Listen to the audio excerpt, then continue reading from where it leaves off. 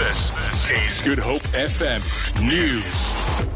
The EFF has accused President Jacob Zuma of deliberately delaying authorising the Special Investigating Unit to probe alleged mismanagement at the SABC. The President yesterday authorised the SIU to investigate procurement processes, allegations of maladministration and unlawful conduct at the public broadcaster. EFF National Spokesperson Boyeseni Lodzi says the decision is long overdue.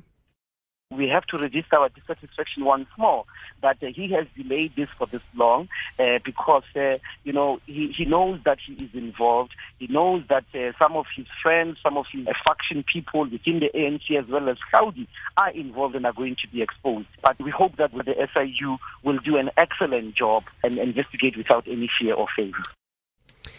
The Cape Town City Council has adopted the city's integrated public transport network business plan. It proposes significant involvement of the minibus taxi industry in future My City service rollouts.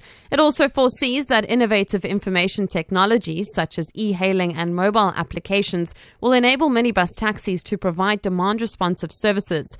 Mayoral Committee Member for Transport, Brett Heron, says at the same time, the plan is ensuring the long-term financial and fiscal sustainability of operations. Apart from passenger rail, the My City service and contracted quality bus services, the business plan identifies the minibus taxi industry as pivotal in establishing a fully integrated public transport system in Cape Town. Thus, the infrastructure and My City system will be designed to facilitate transfers between minibus taxis and My City services. The National Prosecuting Authority in Mpumalanga has welcomed the judgment delivered by the High Court sitting in Middelburg in the so-called coffin assault case. The court yesterday found Theo Jackson and Willem Oosterhuizen guilty of attempted murder, kidnapping and assault. Mpumalanga NPA spokesperson Monica Nyuswa says this is a victory against racism. We are happy that we have managed to prove the case beyond reasonable doubts as a national prosecuting authority. And today we are celebrating the victory of the criminal justice system.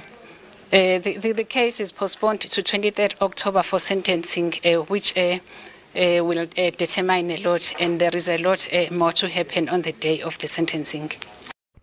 Moving abroad, around 30 people have been killed in northern India in violent protests after a flamboyant spiritual leader was convicted of raping 2 women.